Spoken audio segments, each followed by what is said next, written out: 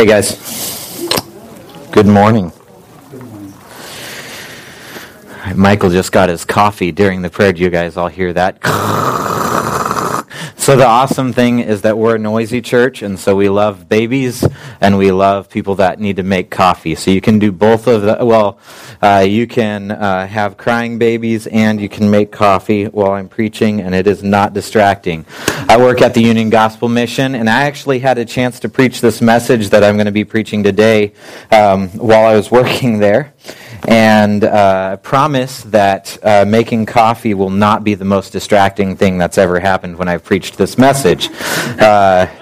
Unfortunately, there's a gal that was having a mental breakdown the last time that I was preaching this message, and she was high on meth, and so like I said, you can make coffee, and I will not be distracted. Please do so.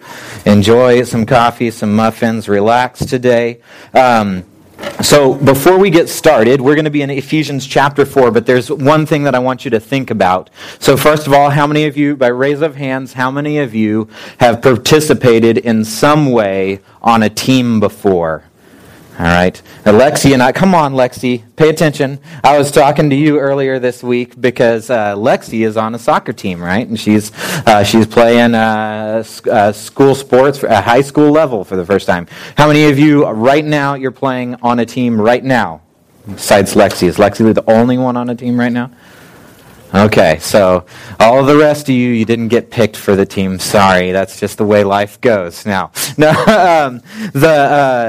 how many of you were the last person picked for your dodgeball teams usually in elementary? Chris, yeah, well, I see that, you seem like you might be able to throw, but it was just, you're a big target. Oh, yeah. It's so political. Yeah, dodgeball was political in elementary school. So,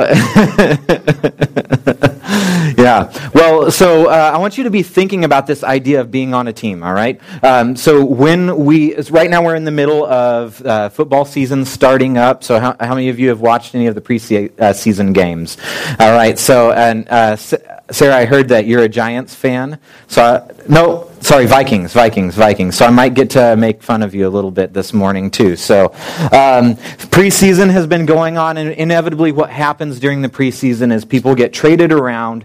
Hopes are being lifted, hopes are being dashed as people get injured, as all kinds of different things happen.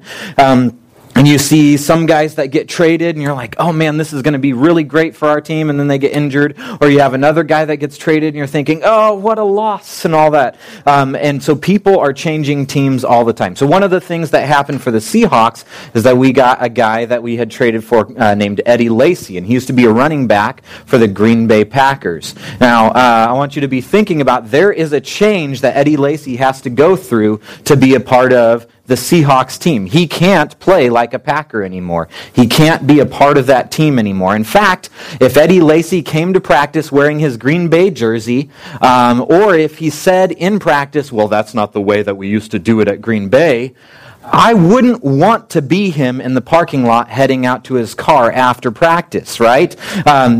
You leave that stuff behind. That's over and that's done with. One of the things that we're going to be talking about is that Paul, inspired by the Spirit of God, he calls us to leave behind our old team for good.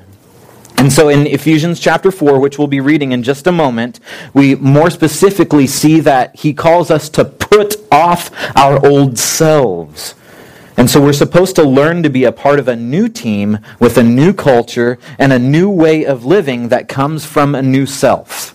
All right, so this old jersey has to go away. Eddie Lacy can't be a Green Bay Packer anymore. All right, so let's read together Ephesians chapter 4, starting in verse 17. It'll be up on the screen. You can also follow along if you've got one of the Bibles in the seats, or if you brought your own. You can follow along on your device as well. Ephesians chapter 4, starting in verse 17. Paul says, "Now I say this and testify in the Lord that you must no longer walk as the Gentiles do in the futility of their minds. They're darkened in their understanding, alienated from the life of God because of the ignorance that is in them due to the hardness of their heart. They have become callous and have given themselves up to sensuality, greed, and every kind of practice of, greedy to practice every kind of impurity. That is not the way you learned Christ, assuming that you've heard about him and were taught in him, as the truth is in Jesus, to put off your old self, which belongs to the former manner of life, and is corrupt through deceitful desires, and to be renewed in the spirit of your minds, and to put on the new self, created after the likeness of God, in true righteousness and holiness. Therefore, having put away falsehood, let each one of you speak the truth with his neighbor, for we're members of one another. Be angry and do not sin. Do not let the sun go down on your anger. Give no opportunity for the devil. Let the thief no longer steal, but rather let him labor, doing honest work with his own hands, so that he may have something to share with anyone in need. Let no corrupting talk come out of your mouths, but only such as is good for building up, as fits the occasion, that it may give grace to those who hear. And do not grieve the Holy Spirit of God, by whom you are sealed for the day of redemption. Let all bitterness and wrath and anger and clamor and slander be put away from you, along with all malice. Be kind to one another, tender-hearted, forgiving one another as God in Christ forgave you. Therefore, be imitators of God as beloved children, and walk in love as Christ loved us and gave himself up for us as a fragrant offering and sacrifice to God. Father, we thank you for your word. We ask that you would point us to the truth through your Holy Spirit, and that you would help us to see the person and work of Jesus Christ in your word, and that you would help us to obey you, to follow you, to live as a part of a new team. We love you, Jesus, and it's in your name we pray. Amen. All right, so one of the first things that I want to start off with, it's going to be right up on the screen here, and so we can kind of read along with this, but it says that as people saved by grace through faith and transferred into a new team, we are to leave behind our old selves and live by a new team code. So let's read that together, all right? This will help stick it in your brain. Are you ready? As people saved by grace through faith and transferred into a new team, we are to leave behind our old selves and live by a new team code. All right. So that's what we're going to be talking about today. But before we can really get to that, we need to talk about what our old team is like. And so this is a metaphor we're going to be using throughout the service. Like I said from the beginning, I want you to be thinking about teams and thinking about changing teams, thinking about getting traded, thinking about what it's like to start on a new team. Lexi, you just started on a new team. You have different ways that practice happens. That's what we're thinking about right now.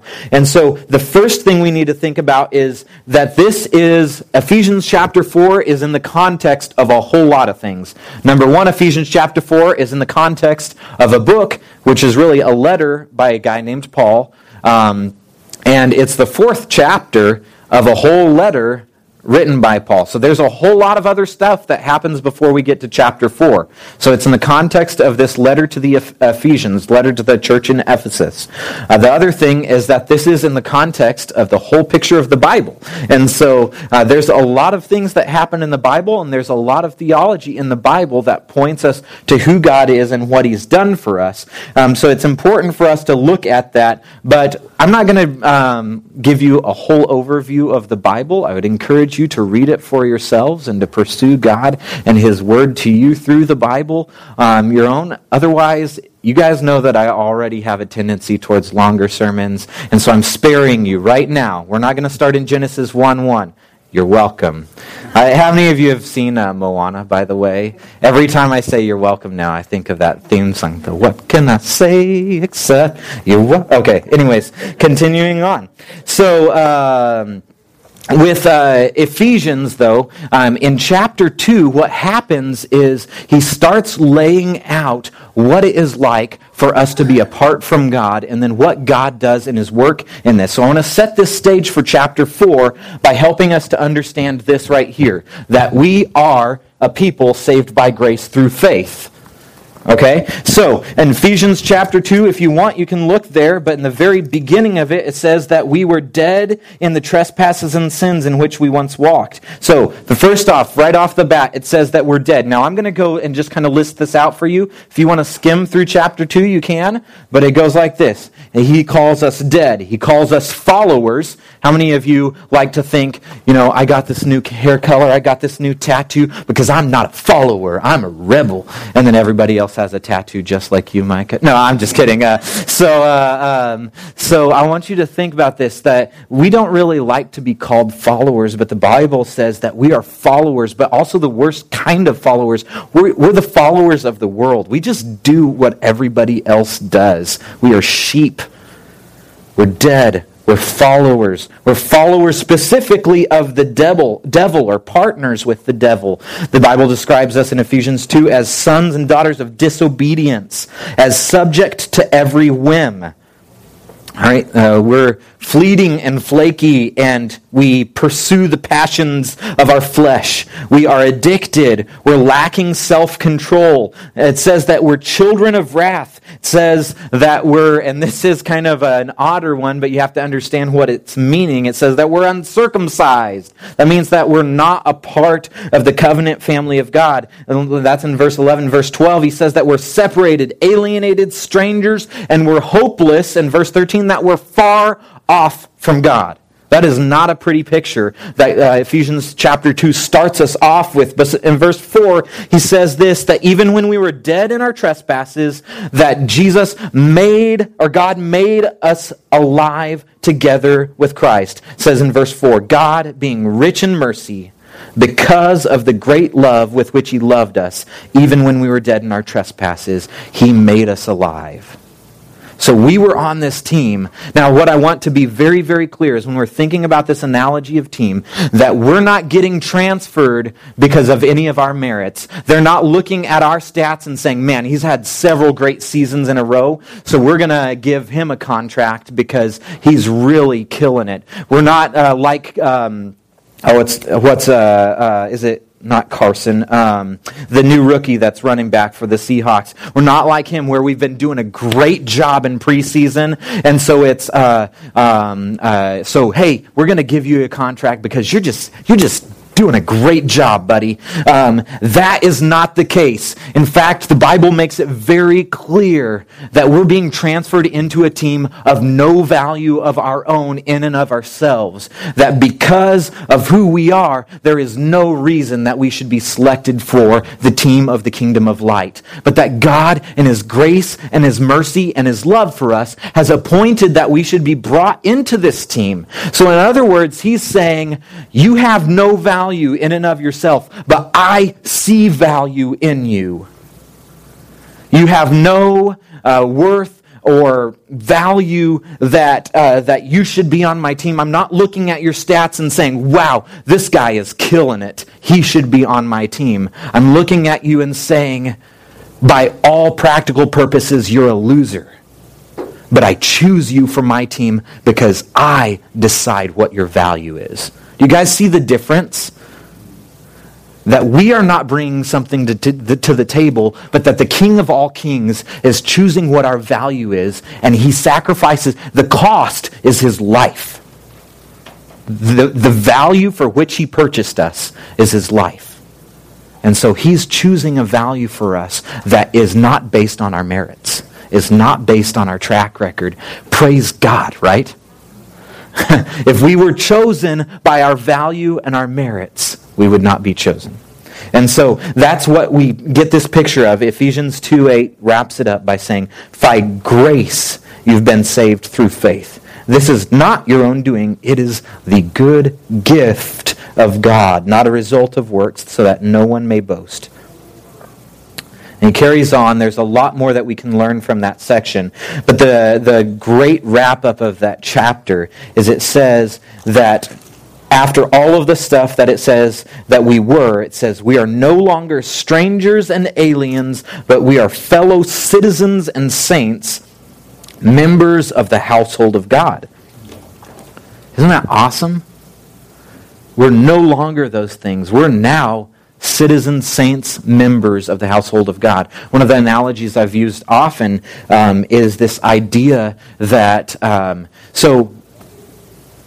I love all of you guys, and I think a lot of all of you guys, but the reality is that none of you are in my will. Okay? So being a citizen comes with certain rights in our country. Being a member of a household comes with certain rights in a family. And so you guys don't get stuff from my will. That's for my kids. But the reality is, hopefully it's not debt that I leave to them, right? So you can get bad stuff in your wills too. But the reality is that we've been adopted into this family, that we've been made a part of this team, and with that, we've been brought into a family or a team that comes with an inheritance that's indescribable. That's pretty awesome. That's amazing. So we're fellow citizens and saints with the members of the household of God. So that's the foundation that we start in chapter 4, verse 17. And so if you want to look forward to that, we are in a different family now. We're on a different team now. We are called to live differently. We've got to leave behind our old baggage. So the first thing that we need to do is we need to get rid of the old jersey. Okay, so Eddie Lacy's not coming out to practice wearing his Green Bay jersey. He's definitely not playing a game wearing his Green Bay jersey, and he probably shouldn't even be caught on Twitter wearing his Green Bay jersey, because he's got to get rid of that thing. Now, the reality is that in our culture we like to keep things around, but this is not the case for the Christian walk. We've got to leave that behind. But first, we should look at again what Ephesians chapter 4 says about our old team, and so. First of all, it says that you must no longer walk as the Gentiles do. So I want you to think like this. You can't play like the Packers do anymore, okay? Eddie, can't do that anymore. You can't do that, and he says, the futility of their thinking, the futility of their minds. They're darkened in their understanding. In other words, they just don't get it. They're alienated from God to their ignorant and hard hearts. They're callous. They're immoral. Sexuality, greed, every kind of impurity. They are fooled, and you also once were, by deceitful desires. How many of you have wanted something so bad and you've pursued it in your sin only to find, this was a horrible idea? Maybe it's a relationship. Maybe it's a drug. Maybe it's money, maybe it's all these other kinds of things that you've pursued in your life, and you've realized when you've come to the end result of it that it was not what you thought it was going to be. It was not the Savior that you hoped it would be. This is what they say, is that we're fooled by deceitful desires. And so he makes it clear that what's supposed to happen, we have to put off the old self. We've got to get rid of that old jersey. So he's more explicit in Colossians. So in Ephesians chapter 4, he says in verse 22 that's not the way verse 20, that's not the way you learned Christ. Verse 21, that you were taught in him. The truth is in Jesus. And verse 22, to put off your old self. In Colossians is kind of a mirror letter that's written with a lot of similar content as Ephesians. And so Paul's writing a letter to the church in Ephesus, and he also wrote a letter to the church in Colossae. And basically, both of these letters have a lot of similar content. And so you can kind of read them parallel to get an idea of a bigger picture of what he's really saying. And in Colossians, he says that you need to put those things to death. In Colossians 3, verse 5, put to death, therefore, what is earthly in you. In Romans, Paul says this, his letter to the Romans, if you live according to the flesh, you will die. But if by the Spirit you put to death the deeds of the body, you will live. Put to death the deeds of the body. The idea of putting to death. Peter the apostle also wrote and said, for Christ also suffered once for your sins, the righteous for the unrighteous, that he might bring us to God, being put to death in the flesh, but being made alive in the Spirit. So this idea over and over and over is not, it's okay to have the old jersey hanging around. It's take it out back and burn it. All right? That's the idea. No more dragging around the old luggage from the old team. So, just give you a few images here. First of all, the Bible describes sin and its nature and effects, and specifically the devil and his temptation of us as a roaring lion. So there's this pastor I listen to sometimes that was using this illustration that apparently there was this photo shoot that was going on. They had a model, a skimpily dressed model that they stretched across the back of this lion, and it was going to be this amazing and cool and fierce picture. And the reality, though, is, folks, lions are lions. And so lions do what lions do. And you may convince yourself that this is a tame lion that you've trained and that it's your pet and that you love it and you pet it and he's so friendly and you can let him lick your face. But then eventually he's going to get ticked off because there's a model laying on his back and he's going to try and eat her. And that's what he did. And so he freaks out during this photo shoot and tries to tear apart this like 90-pound lady because he's a lion. And there's only so much you can do to keep the lion in the cage. Eventually, it just gets hungry. And unfortunately, the lion didn't realize that there's not much steak to a 90-pound model. But so he's mostly chewing on bones. But the reality is that you can't keep that lion in a cage for so long. You can't make a pet out of a lion. Okay? And so here's the thing, is that when we try and keep our sin as a pet and say, you know what, I think I've got this under control. I'm kind of managing it. You know, I only like to do drugs a little bit. I'm managing this. I'm only indulging in my drunkenness a little bit because I'm managing this. I'm only looking at pornography a little bit because I'm kind of managing this. I'm only calling my old girlfriends because a little bit because we're just friends and we're just hanging out and, you know, and so I'm managing this. I've got this under control. You know, I'm only yelling at my kids and saying hateful things a little bit, but I've really got this anger thing under control. No, you have to kill the lion. You can't keep him in your backyard. He's going to eat your babies. Okay? So stop keeping lions for pets. Okay? So that's one illustration. I want you to think about this too, and here's, this is for you, Sarah, is Blair Walsh is a new kicker for the Seattle Seahawks. And so in one of his preseason games, he actually kicked a field goal, finally made one, and then he looked over at the Vikings bench and kind of did that because they actually fired him because he kicked the losing post-hitting kick against the Seahawks last year. So they actually fired him from the Vikings for losing to the Seahawks, and then the Seahawks hired him shortly after that, which is hilarious. But this would be so foolish because of Blair Walsh's history with the Vikings for him to wear his Vikings jersey while he's kicking for the Seahawks. Like, he should, now, again, he should hate the Vikings team because they fired him.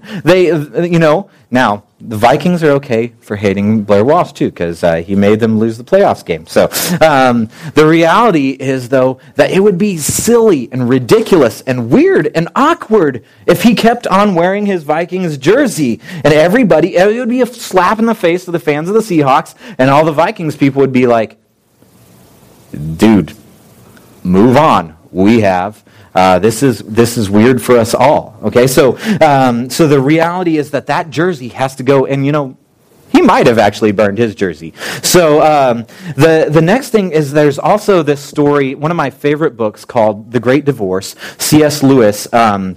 He actually writes this story about this guy that's at this bus station and ends up getting to drive up to heaven. And he gets to see different people that are actually from hell interacting with a grassy plain outside of heaven, interacting with people from heaven that come down and talk to these people and give them this last opportunity. Now, it's in an allegory. That's not the way that faith works, okay? And so I want to be very clear. This isn't something where we're supposed to base our faith on the writings of C.S. Lewis.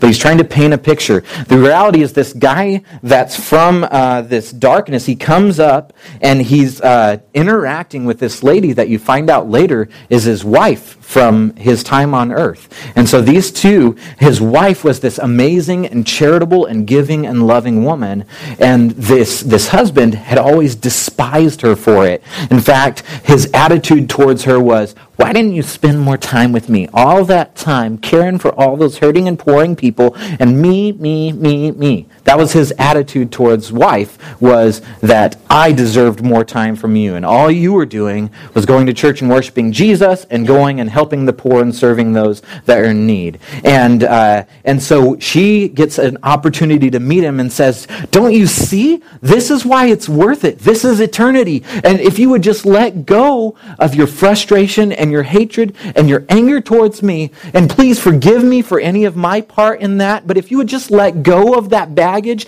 if you would let go of your frustration with me, if you would leave that behind, then you can come with me and we'll go in, we'll walk through these gates together, and we'll have this amazing and beautiful life together.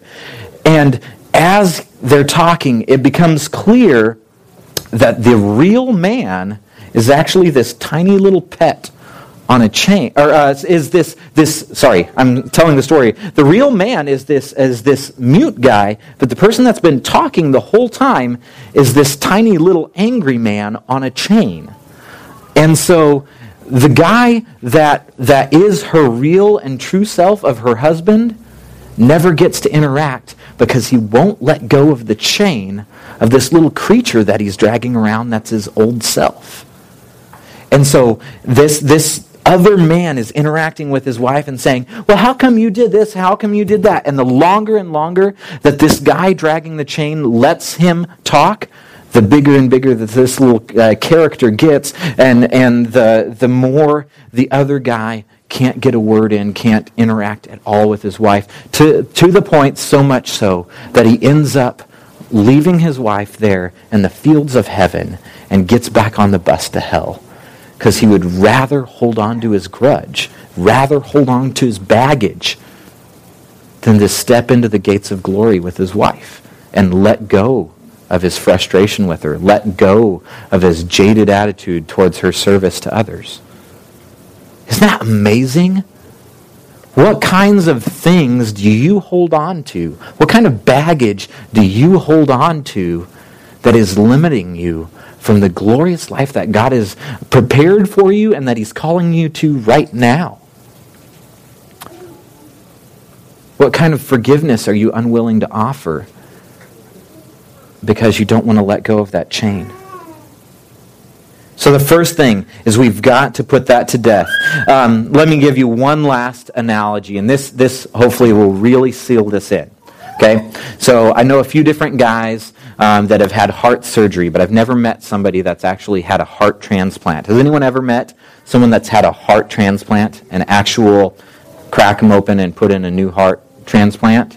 You have. All right. Okay. So I want you to think of that person. I want you to realize that this does happen on a regular basis, that there's people that need new hearts. The Bible talks about this in an analogous way in that God takes out our heart of stone and gives us a soft heart, a heart of flesh.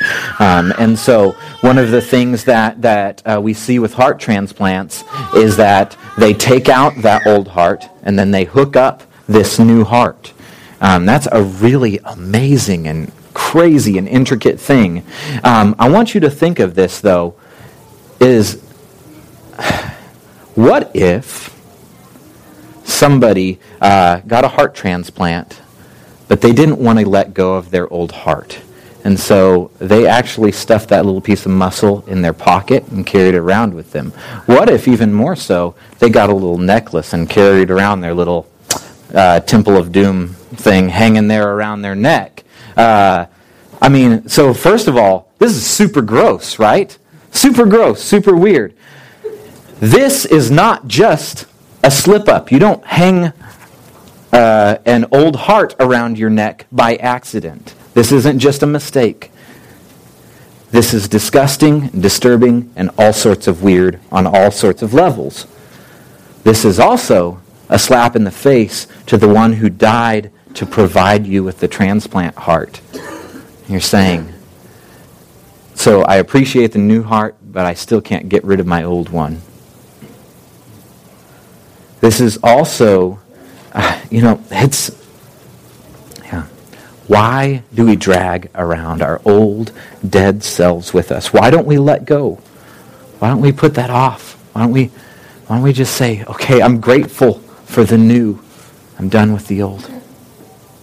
So, we have this old jersey that we've got to get rid of. The second thing is that we've got to put on this new jersey. So, first off, we need to remember what team we're on. Colossians 1:13 says that he has delivered us from the domain of darkness and transferred us into the kingdom of his beloved Son. Romans 8 reminds us that we're no longer slaves to fear, which we're going to be singing about in a little bit, but you have received the spirit of adoption as sons. We are the children of God, and if children, then heirs. So we're not on this old team of darkness. We are in the kingdom of his beloved Son. We are adopted sons and daughters of God. We are children of God and heirs of God and his kingdom. Earlier in Ephesians, Paul reminds us that we're no longer strangers and aliens, but that we are citizens with the saints and members of the household of God, that we are a part of a new family.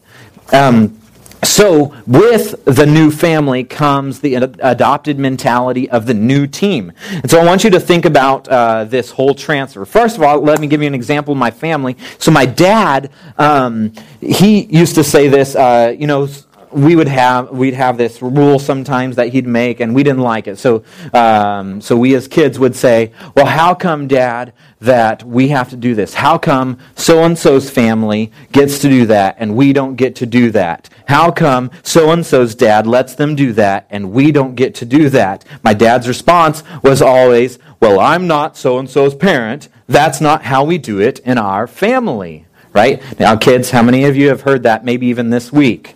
Not this week. Noah, you're like, yeah, probably so. That's not how we do it in this family. I'm not so-and-so's parent. He used to say that to me all the time. And Paul says this kind of same thing in verse 20. He says, that's not the way you learned Christ. That's not the way we do it on this team. That's not the way we do it in this family. How did we learn Christ? It goes on further. It says that we were taught to be renewed in our minds. In other words, to think differently. So if you look in verse 23, he says that you're taught to put off that old manner of life, the deceitful desires, all those things, to be renewed in the spirit of your minds. And that's how we learned Christ, to be renewed in the spirit of our minds. So we need to think differently. And there's a lot of different verses that you can read about having renewed minds. Romans chapter 12 is a great place to start if you'd like to look further into that. But the big thing is that thinking differently should lead us to act differently. So I want you to think about this. Let's go back to Eddie Lacy. And so a new player studies the playbook for his new team. He first has to learn the plays. He has to think differently. He has to think like his new team. And so Eddie Lacy can't think like Aaron Rodgers anymore. Eddie Lacy has to think like Russell Wilson now. He can't think like his old coach. What's the Green Bay's coach's name? It doesn't matter. But he's got to work with Pete Carroll. He's got to think of the plays that Pete Carroll is going to be writing. And so he has to think differently. And so once the new player has learned the plays, then they have to act differently. He can't just say, oh yeah, I know that play, but I'm going to do it the way Green Bay does it. He has to do what he learned. He has to think differently, study the plays, and then he has to act differently by fulfilling the steps that the play calls him to fulfill.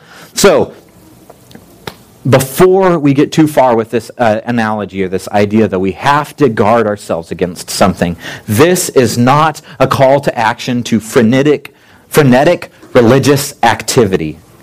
Let me put this in other words. You can't just act like you're on the team before you've really had your thinking changed. So, one of the things that we're tempted to do a lot of times is to act differently before we have had our thinking changed, before we think differently. We want everyone else around us, we want all of you good and kind people here to think that we're good Christian folk, and that we discipline our children the way that good Christian folk do, that we dress the way that good Christian folk do, that we drink as much or as little as good Christian folk do, that we swear as much or as little as good Christian folk do. We want you to think that we're good Christian peeps. And so we try really hard with all kinds of frenetic religious activity, showing up to church on time, doing this and doing that to convince everybody that we're on the same team that they are when we're not, okay? There's super fans out there, right? The Seahawks are famous for their super fans. That I think the screws have come a little bit loose, you know? There's guys out there that are painted blue and green that I think they think that they're on the team. I was hearing this comedian last night that we were listening to that actually prayed for his basketball team, and he said, you know what? The Cavs, they won. And I think why they won is because I prayed for each player by name and went through their whole roster and asked for God to help them to play to the full level of their ability. And this is a guy that's struggling. He's on his third divorce, and he's just drowning in his financial situation, just lost a job. The comedian said, you know, I think maybe even God is sitting up there saying, you know LeBron's not praying for you, right?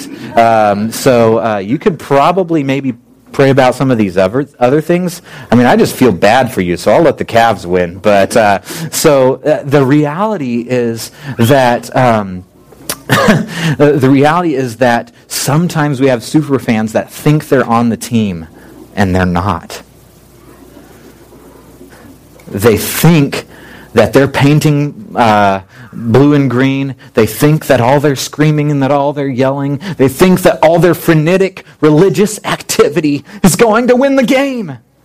And sometimes we even convince them that they are winning the game because we're like doing all these decibel tests in CenturyLink Stadium, and we're like, wow, look at all these 12s and how loud they are. They're winning the game. The reality is that the 12s wouldn't exist if it wasn't for Pete Carroll and Russell Wilson and some of those other people. And the reality is that they are not the ones winning the game. They can do a lot of things that make a lot of people excited about the Seahawks, but they can't go down on the field and throw the ball, and they aren't going down on the field and throwing the ball. And so what it has to be clear for us to do is that just acting religious is not what we're calling you to this morning. I want you to have transformed minds that lead to transformed actions. And the only way you can have a transformed mind is if we follow what Ephesians 2 says, and that we allow the mercy and grace of God to save us from our despicable and dead selves and give us a new heart and a new life that has been refreshed and renewed and changed and transformed, that we've been transferred from the kingdom of darkness to the kingdom of light, that we've been removed from our old heart, and that we've been given a new soft heart that can obey God, that we've been transformed, and that that we've let go of our old mind, and that we've been given a new mind. And so that transformation has to take place before you can be of any value or production on the team. So what I don't want you to do this morning is to leave saying, man, David gave us this long list of what it means to be a Christian, and I'm never going to be able to do that. That's just a lot of hard work. Or to leave and say, on the flip side, David just gave us a long list of instructions. So this is some of you. Some of you are going to leave today saying, David just gave us a long list of instructions of what the Bible says Christians are supposed to act like. And I'm just never going to do it. I'm a horrible person. I don't believe that I can live up to this. Some of you are going to be more like me. And you're self-righteous tools like me. And so some of you are going to be over on this side, and you're going to be like, yes, a list. I can check boxes. I am the king of slaying those boxes. And I can be a good person. I can stop swearing, and I can stop stealing, and I can stop being angry, and I can stop being deceitful. Yes, a list. I'm going to prove to my team my worth as they all tremble around me and see my value. Get rid of that, okay? There's no value in thinking that way. We come to the team because we start thinking differently, and then we start acting differently. So we have to realize that we're only on the team because God made us alive together in Christ. God must do a transforming work in our hearts and our minds and transfer us to the new team at great cost to himself. So because we're on the new team and thinking a new way, we begin to act differently, and these are the new plays of the team. All right, you guys ready for the playbook now? Some of you are like, ooh, this is the checklist time. Don't get excited, you checklist people, okay? Don't get excited. Here we go. So, starting in verse 25, he starts listing off, this is the plays of the new team. So first he says, no lying. Start telling the truth. Stop lying, okay? So, the old way, the old team, is a team full of liars. Okay, we're not playing for the Patriots anymore. Tell the truth. Oh, is that a little bit low? So, sorry, any Patriots fans out there? That was a low blow. Hey, truth hurts. So, verse 25, put away falsehood. Let each one of you speak the truth with his neighbor. Number 2, don't sin in your anger. So the Bible doesn't ever say that anger in itself is wrong. In fact, the Bible talks about the anger of God. But let me tell you this right now, is most of you are going to say, you know what, the Bible doesn't say that anger is a sin, and so I am the exception to the rule. You know what, I know how to be angry in a healthy way. Let me promise you something, is you are not the exception. All right? You are not the exception to the rule. You are not the one person in the world that has really figured out how to be angry in healthy and sinless ways. All right? All of us struggle with this, and you are not the person that has championed it. Jesus Christ has excelled in that area, and the rest of us fall short. And so, if there is something that makes you angry, bring it to God, because that anger will lead to action, and most likely your action will be sinful. Bring your anger to God and ask Him to work something righteous out of that anger. So, no lying, start telling the truth. No sinning with your anger. Number 3 is don't hold a grudge. This gives the other team an opportunity to defeat you. Stop holding grudges. We've got to let go of those grudges. Guys, this is a hard thing for me. You know, and I've always thought of myself as a really forgiving person, but as it turns out, I just really haven't been hurt that much in my life. And so when you get hurt good and hard, it's hard to let go, you know? And so I have had a pretty easy and cush life for most of my life, and I've started to realize that some of the more painful things that have hit me in recent years are harder to let go. So maybe you're like me in that you've always thought of yourself as a forgiving person, but then there's just some pain or some hurt or some disappointment looming around the corner of your life that will prove to you that you actually do excel at holding a grudge. God's still working in my heart on that one. Number 4, don't steal. Do honest work. Let me ask you this. He's not just talking about 7-Eleven candy bars and, those of you that, go and make your Slurpee and then you drink a little bit down and then put a little bit more in your Slurpee. That's also stealing, by the way, but he's not talking about that. How many of you steal time from your company? You clock in a little bit earlier than you really got there. You clock out a little bit later than you really left. How many of you struggle with honesty in business? Like, maybe if I sell this and I just don't really tell them how crappy of a product it is. There's honesty issues that we deal with all the time that are much more subtle and subversive than just like stealing Slurpees. When we work honestly, we share what God has blessed us with in our labors. So the difference between stealing or the prescription is not just don't steal, but he says don't steal, but work hard, get a good job, and then give away what you get through your hard work. And so he calls us to live generously as a response to our changed minds.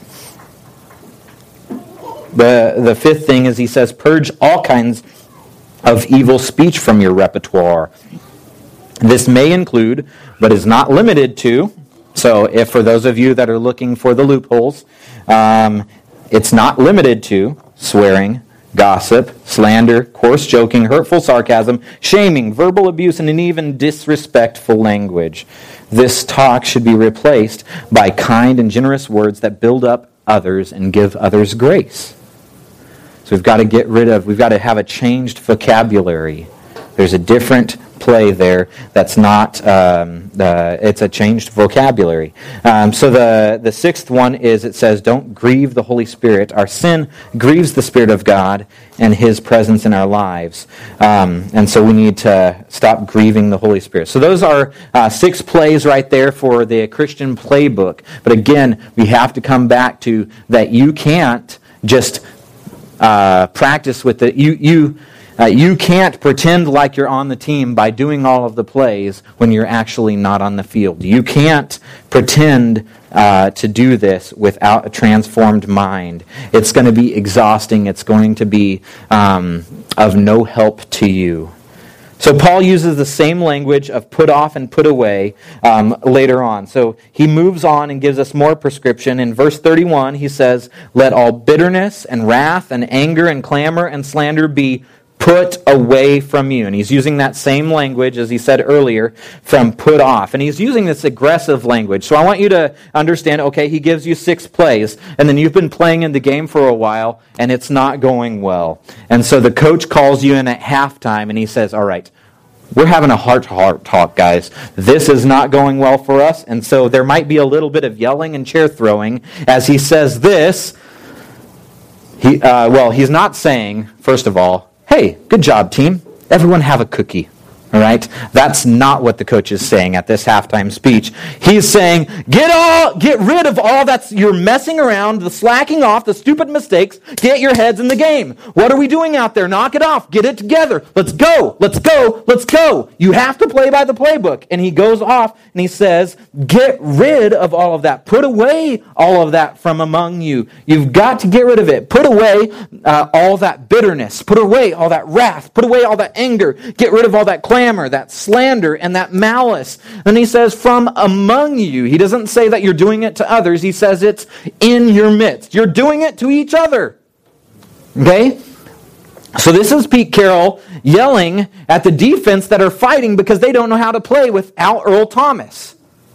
He's saying, you guys have to get it together. Stop blaming each other for those missed tackles and those missed plays. You've got to pull it together. Stop being angry at each other. Stop this malice. Stop this arguing. Stop this slacking off. Stop all these stupid mistakes. Put away those things. And the you that he uses when he says, put it away from among you, he says, this you is a plural word. So church, let me be very clear that this you is talking about the whole team. We're not talking about the individual team member anymore, where Paul's saying, hey, Chris, I really need you to stop lying. And Micah, I really need you to stop stealing from your job. So he's not doing that anymore. He's not prescribing to the individual anymore. He's now saying the whole team, the rookies, and the veterans, all of you guys need to get it together. You need to stop doing this. This isn't something that just a few people were doing in this church. This isn't just something that a few people do this in the whole church, the Big C church. This is something that all churches struggle with. This is something that all team members are struggling with. You guys, us, we need to put off malice and envy and strife and bitterness and clamor and slander and malice. All those things need to go away. So there is no room for these things in the kingdom of heaven, in the family of God. One of the primary reasons the world looks at the church and thinks, what a bunch of hypocrites, is this right here. The anger, the slander, the backbiting, the lying, the wrath, the malice, the bitterness. This is why the world looks at the church and says it's a joke at times. Jesus said in John's Gospel, by this all will know that you're my disciples if you have love for one another. That's the prescription for us. So we must purge these things from our midst, church. We have to get rid of them. It's got to be gone. This jersey has to be burned, good and done. The ashes need to be scattered to the winds. There needs to be nothing left of this old team. If you need to repent, repent today. If you need to let go of some bitterness or a grudge, let go of it today. If you're stirring up drama, just stop it. Now, I've been blessed in this church. I think that we, for the most part, we really avoid that one, but we're fully capable of it. Let's stop it. Just stop it. Stop stirring up drama. We must love one another. We cannot show a dying world the love of Christ if these things are in the way. So Paul gives us a prescription instead. He says, be kind. Here it is, verse 32. Be kind to one another. Be tenderhearted, forgiving one another, as God in Christ has forgave you. So, this is a new job description, quite a new job description. This feels impossible. And that's where the gospel of grace steps in. God reminds us that this is the work that He is accomplishing in us. He's the one transforming our minds. So let's see what we have up here next. So this last thing is that we need to imitate our loving Father. That we can't do this on our own. We can't change teams on our own. We can't learn the playbook and follow it perfectly on our own. We need supernatural help. So God in His infinite mercy for us calls us to imitate Him. He says, be imitators of God as beloved children and walk in love as Christ loved us and gave Himself up for us as a fragrant offering and sacrifice to God. Now, here's the thing. It says, imitators of God as beloved children. That's a different kind of imitation, okay? So this coming weekend, I have a chance to play with some old friends, playing some music, and we're going to be doing some cover songs. And so I'm going to be basically imitating a whole bunch of singers and lead vocalists from bands over the years. As I sing and as Nathan sings, we're going to be imitating. And so in a lot of ways, we want to do what they're doing, but that's a very different kind of imitation. An imitation of a beloved child is like this. So when my dad and I used to go fishing when I was a little kid, we would walk across streams and rivers and stuff like that, and he would tell me, so step where I step. There's holes in this river, and I don't want you to go down and get your foot caught and sink in, so step where I step. And so we would walk across this river, and I would watch where he step, and it would take smaller steps so that I could meet his stride. And so I would follow him as a beloved child as he's showing me where to step. My sons do this with me now as we're walking through deep snow in our yard, and they try and step in my footprints so that they can walk through that deep snow a little bit more carefully. I want you to understand this is what a beloved child does when they're following. The imitation is not that of a, you better be good and you better be like Jesus and He died for us, so you know what that's going to take. It's following in the footsteps of a loving Father, okay? This is not, you better watch out, you better not pout, kind of Santa Claus creepy stuff. This is following in the footsteps of a Father that says, let me gently and kindly show you the way with footsteps that are measurable and easy for you to walk in. Let me be gracious to you as I show you the way to walk. Follow in these footsteps. So, my sons do this all the time. They follow me in the snow. They even want to wear my shoes. And sometimes that doesn't go well for them. They trip and they fall and they face plant in my shoes. But this is that imitation that He's calling us. He calls us to do this as His beloved children. So in other words, follow your daddies, as the Bible in Romans says, your Abba Father's footsteps, and walk like Him. Even more specifically, we walk like Jesus. We follow Him as dearly loved child follows their careful, patient, long-suffering, merciful Father. His footsteps are trustworthy. His footsteps are good. Trust Him to help you take these difficult steps. Sometimes that difficult step is apologizing to someone. Sometimes that difficult step is letting go of some bitterness and some frustration and some anger.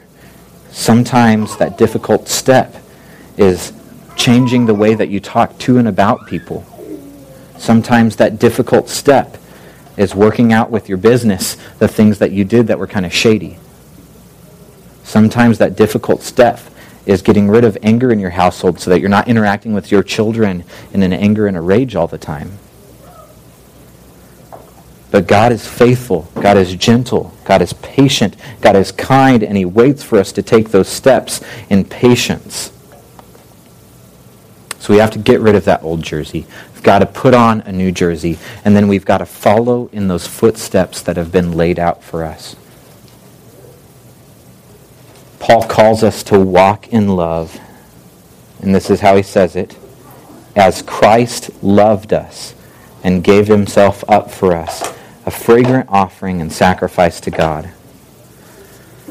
So we should pray this morning. We should ask God to help us to walk in this kind of love toward God, toward each other, towards the watching world.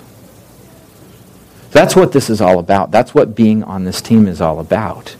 That's why we're supposed to use these kinds of plays. It's not because we're just changing to these kinds of plays because one coach likes to coach one way and then another coach likes to coach another way. We're talking about changing plays because this is going to change the world. We're talking about changing plays because this is going to revolutionize the way that you interact with your family. We're talking about changing plays because this is going to change the effectiveness of our church. This has to happen. This isn't like a, these are good ideas. Let me give you 5 points, 6 points of ways to live your life. That's a good way to live. This has to happen. God's ordained in the most beautiful way that His church would be the shining light of His glory in the world. And so we have to play like His church. We have to follow those plays. We have to walk in that footsteps, and we can only do it by following His footsteps as He's patient with us. Let me pray for you. And then we have a unique opportunity to respond differently today. Today we're going to be sharing in communion together. And so as we ask for God to change our hearts, to change our minds, to change the way that we think so that that will work into the way that we act, to transform us from the inside out. Maybe you don't have that new heart, and so you need to ask God to give you that new heart. Maybe you do have that new heart, but you're still wearing that old Temple of Doom heart around your neck, and you need to get rid of that. You need to let go of that.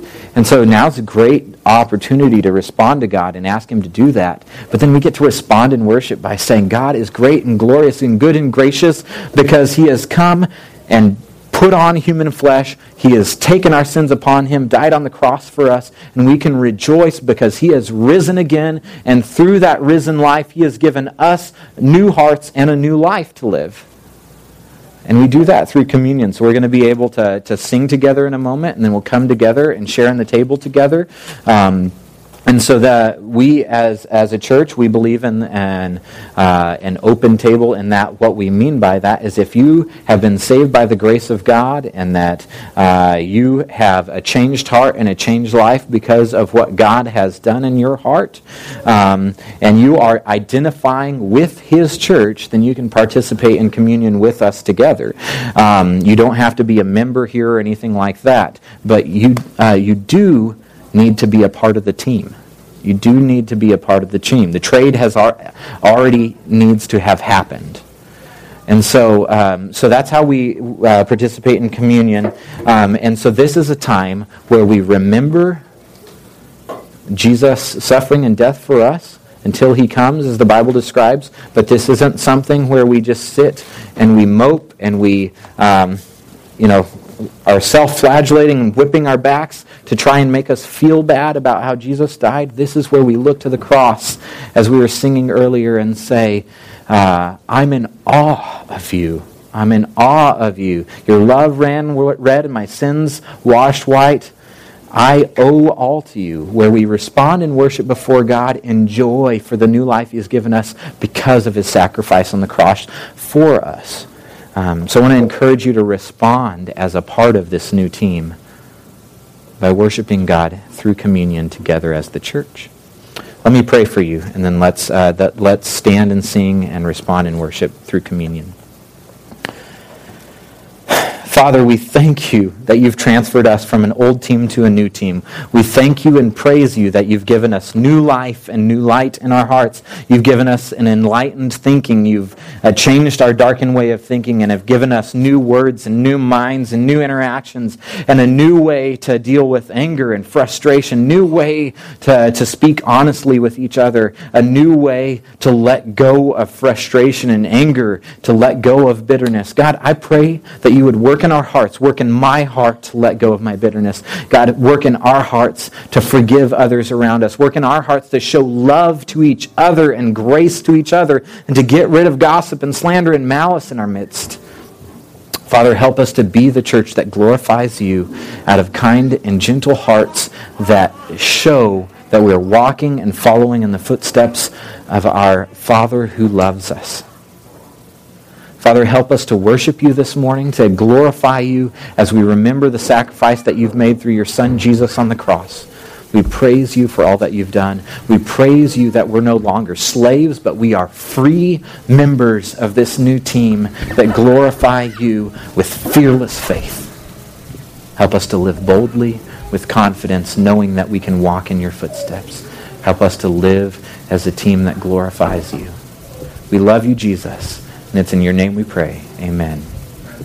So as we sing, I want to invite you, as you feel comfortable and as you feel ready, if you'd like to come up as individuals or as a family to participate in communion together, come up to sing, to remember Jesus and the cross, and to rejoice in what he's done for us. Let's do that.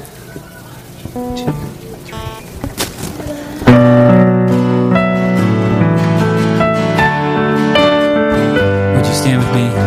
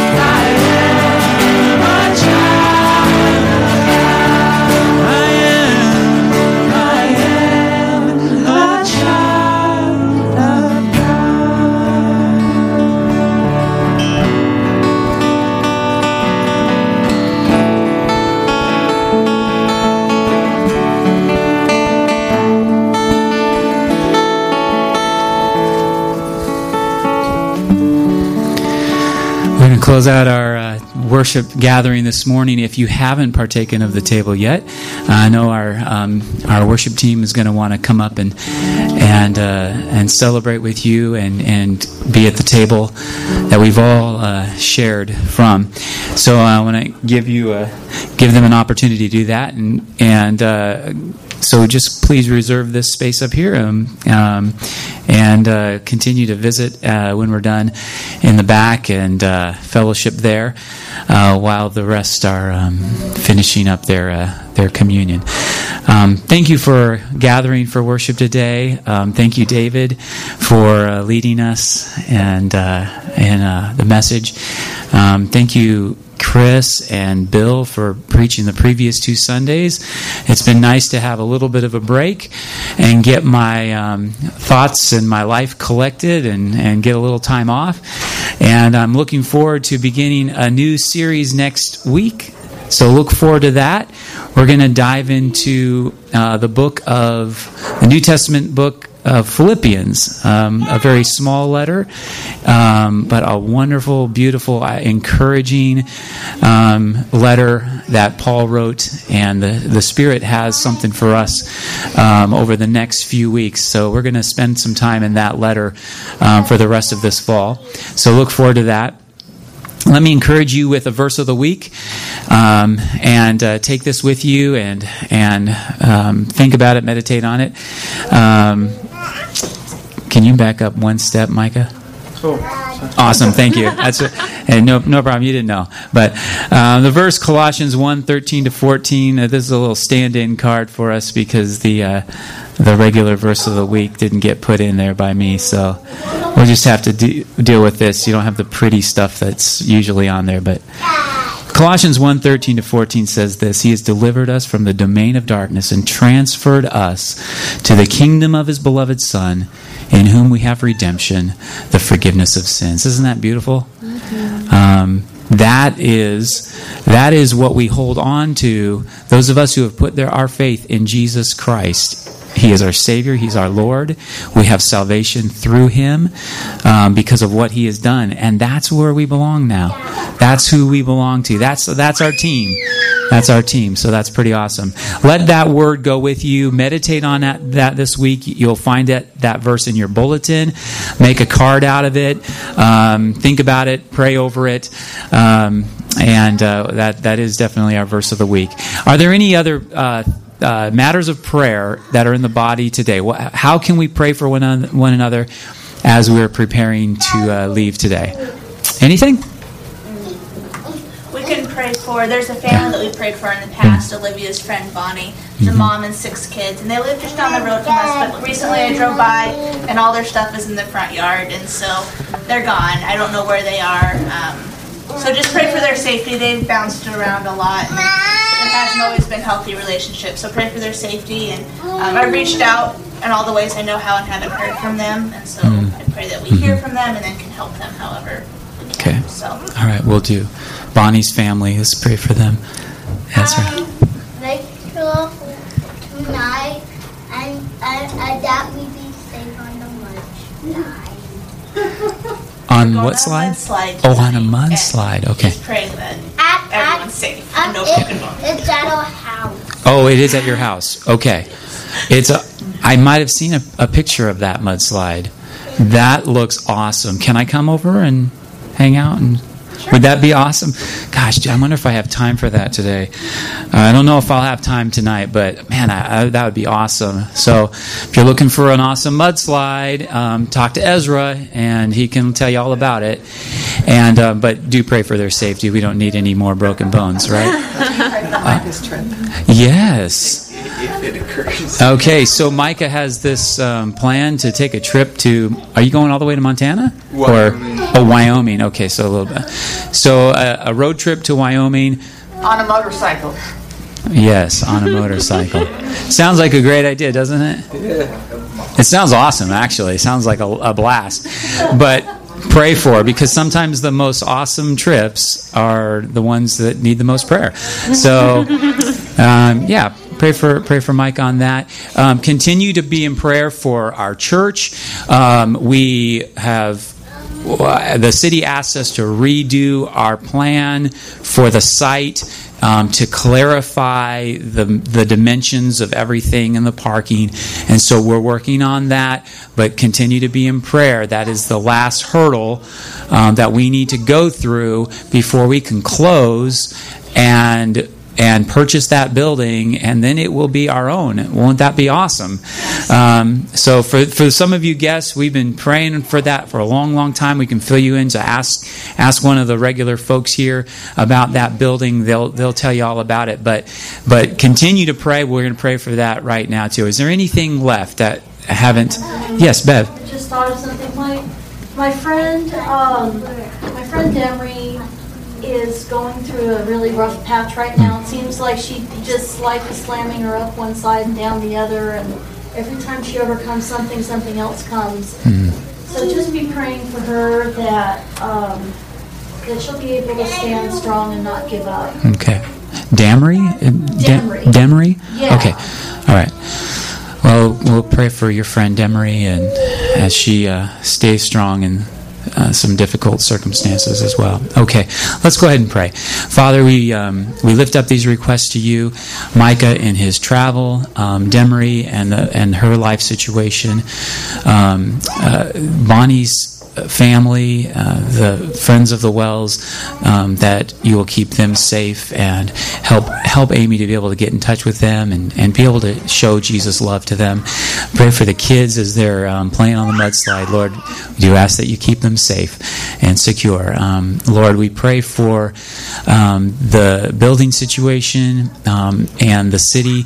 Lord, we pray that you will work in their hearts, all of the people who are making decisions, that their hearts will be open, and that we will have favor in their eyes, and that God, you will do some miraculous things and allow us to use that property and that building for your glory, to expand your kingdom here in Moxie and all over Yakima and the world. We pray these things in the name of Jesus. Amen. All right, be blessed. Thanks.